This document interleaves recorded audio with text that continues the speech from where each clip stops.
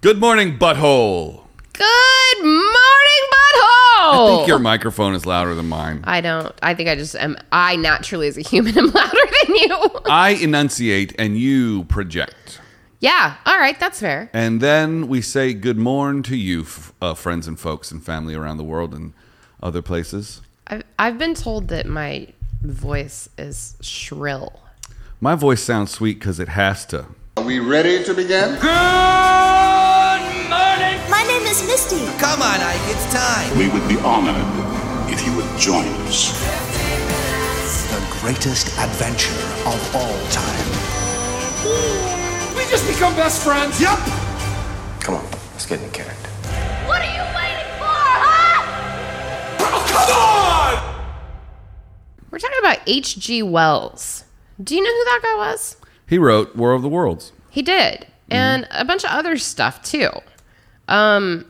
He was big into sci-fi writing. And there are just a lot of weird things about his writing that have either come true later or were very prolific. Like, just some really interesting stuff. Okay. So, yeah, this was, I believe, the day that the 13th, the day that he passed away, actually. So he was an English writer. Yeah. Prolific in many different genres, wrote dozens of novels, short stories, works of social commentary, history, satire, biography, and autobiography. His works include 2 books on recreational war games. Yeah, recreational war games. That's what Misty and I do when we're not podcasting. But he's known as the father of science fiction. Dun, dun, dun. Well, then who is the grandfather of science fiction? Well, they called him a futurist. He wrote a number of utopian works and foresaw the advent of aircrafts, tanks, space travel, nuclear weapons, satellite television, and something resembling the World Wide Web. Wow. I mean, this guy died in 1946, and he was like, oh, yeah. Nuclear, huh? Google it up, bitches. We're going to do Google later this week. He was born in 1866. He was the son of a professional cricketer. Not a preacher man? Not a preacher man. And a former domestic servant. What does that mean? Does that mean like a maid? Yeah. Why didn't you just call it a maid? Because in 1866, Domestic you could servant. hire servants. Man, we just did a lot of stuff wrong. Are we on the same article? No.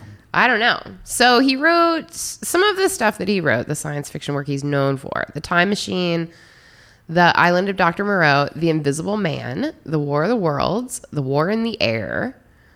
He was nominated for a Nobel Prize in Literature 4 times. 4 times. Now,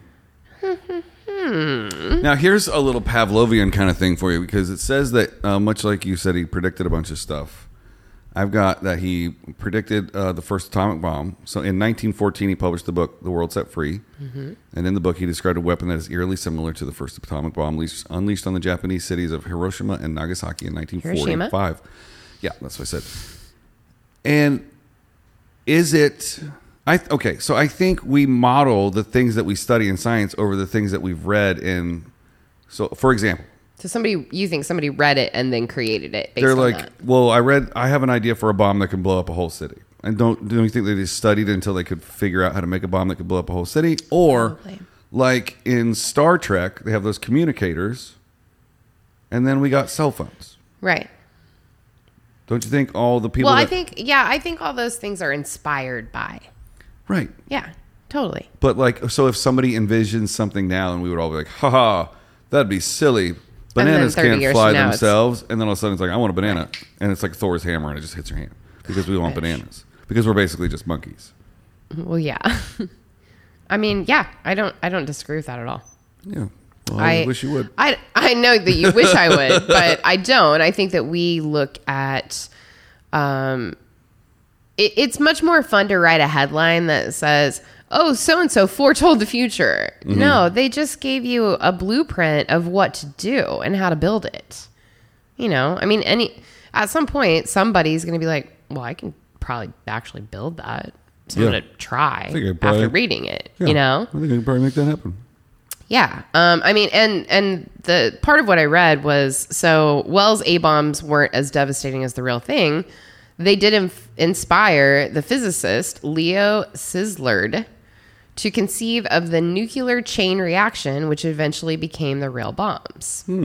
So, yeah, I mean, even the physicist that did it said he was inspired by Wells to create it. No secret there. No secret. Did you know that Mr. Wells is on the cover of a very famous rock album? I don't. That's weird. Can't think of any rock bands that were around in the 40s. He's on the cover of Sgt. Pepper's. So after he passed later in life. Because it's got a bajillion people. Of on the course cover. it does. Yeah. How many people are on the cover of it? I'm going to look that up real quick. I don't know, but that's him right there between Marx and someone who's a dead ringer for the Mona Lisa, but turns out to be an Indian guru favored by George Harrison. Many of the iconic figures in the picture were chosen by the cover designers, but at least one of the Beatles may have been familiar with Wells' stories. In 2009, Yoko Ono told a magazine, "John and I felt that we were like people in an H.G. Wells story, two people who are walking so fast that no one else can see them." A reference to Wells' 1901 short story, The New Accelerator. There are 58 different people on the cover of Sgt. Pepper's. And they're all named Go. No, don't do all. 50. I was like, We could do a whole episode on the Sgt. Pepper's cover. We could. Have we done a Beatles episode yet? Who knows? We have, but in a different way. Yeah. Yeah. Wells predicted the European Union. What? Yeah, in 1901, Wells wrote A Federal Europe, centered on the Rhine. That's R-H-I-N-E. The river. Yeah. Yep, which might emerge by the start of the 21st century. He noted that German reluctance to join up might lead to a series of wars between the Union that could be achieved.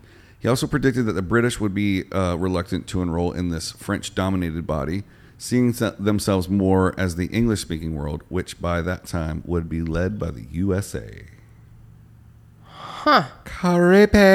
That is a bit weird. Not gonna lie. Did we ever figure out what wargaming is? No, we didn't. Let me look up what wargaming is. Look at this picture. Let me expand my horizons here. Look at this picture right here. So maybe I can blow it up a bit. Oh. Yeah. Okay. I know what it is. Never Yeah. mind. I was on tour with a band, and their lead singer would build in the middle of the night in our hotel room. The lights would be on all night, and he had a tackle box with all the stuff in it that he carried around, and he would build and paint these little people and creatures for figurines. wargaming. It was a game called Warhammer. It's one of them, yeah. Yeah. So wargaming is a great bang for your buck. Wells wrote 2 books based on the games of toy soldiers that he played with his children. Right. When that is, he wasn't playing with his friends. Floor Games in 1912 and Little Wars 1913. The latter contains a detailed discussion of rules, which has led to Wells being described as the father of modern wargaming. So basically it's just hobbying. It's playing toy soldiers. It's like, I got these dudes over here, and I can make Right. one move and roll the dice, and that determines how many of my guys kill your guys. right. Like, what's that? Come on. You're going to have to give me more than just looking at me going, what's it's that? a board game. You get an army and a continent, and then like 7 people can start, but then you start taking over continents, and then... Oh, I don't know the answer to that. I don't think I played that. I mean, I played Battleship, but that's not the same. No, it's not. Risk. I don't think I ever played Risk. Oh, treat yourself. Yeah, I don't. Risk is one of the finest games I on the always loved planet. Clue when I was a kid. I always, like, anytime we got the games out, I wanted to play Clue. Because I liked the little knives and the little candlestick. And Did you ever have your Monopoly guys fight your Clue guys? Because they're little... I didn't. I didn't either. Did you know people that did? No, I just had that idea right now. Okay. I mean, I have both of them if you want to come over and have the Clue guys fight the Monopoly guys.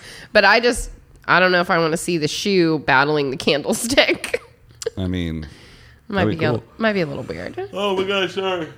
It's early on this Monday morning. Did you know that Wells founded the Diabetic Association? What a weirdo! Like so many different weird things. Well, It's interesting. It is What made him do insane. that?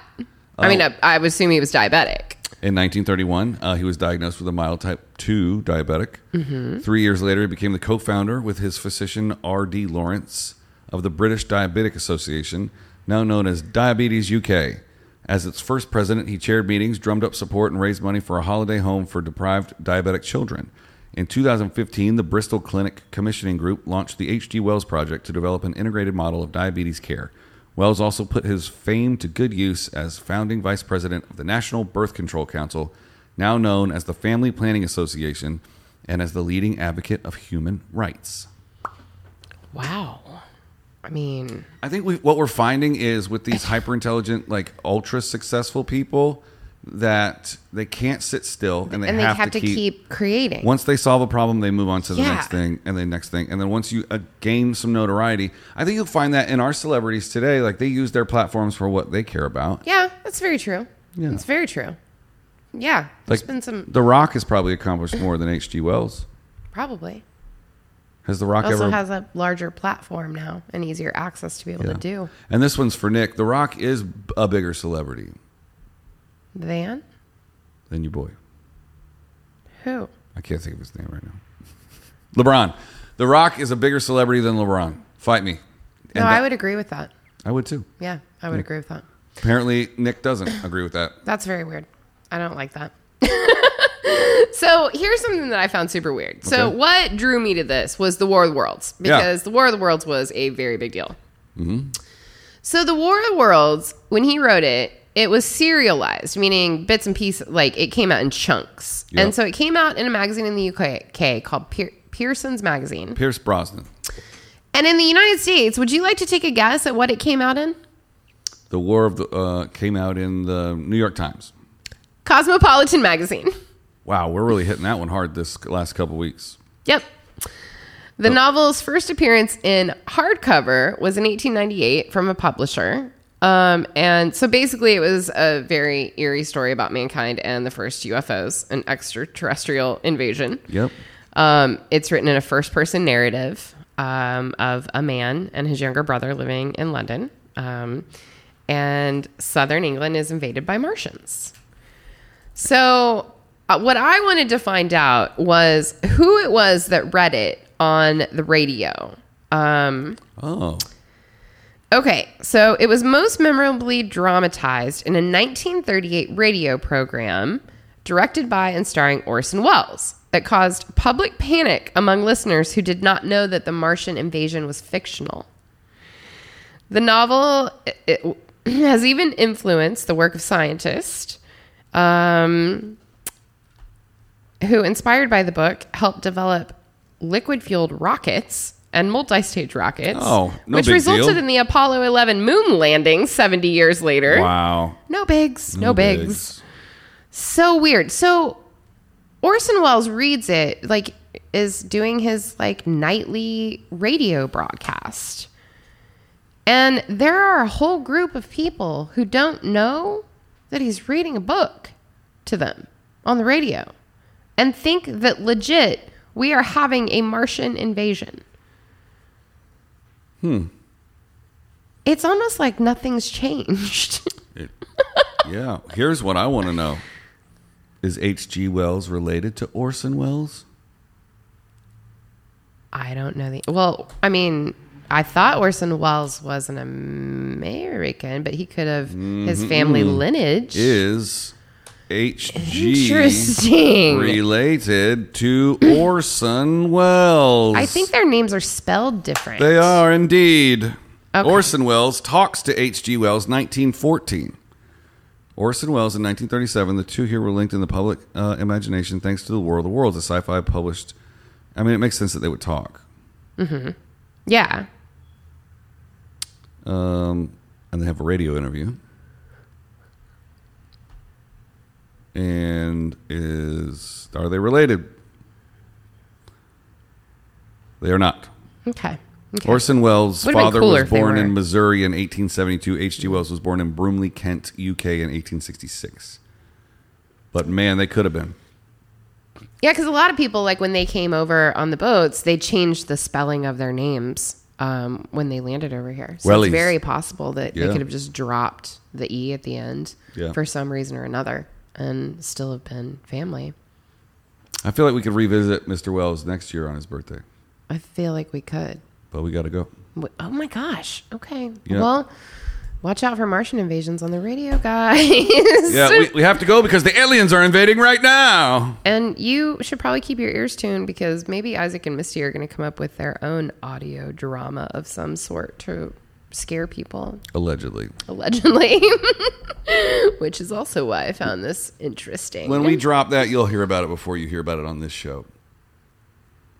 What? There'll be other advertising for that besides us. But I want them to think it's real like this. It is going to be real. The other thing that we haven't told you about yet. Oh, God. It's in your closet.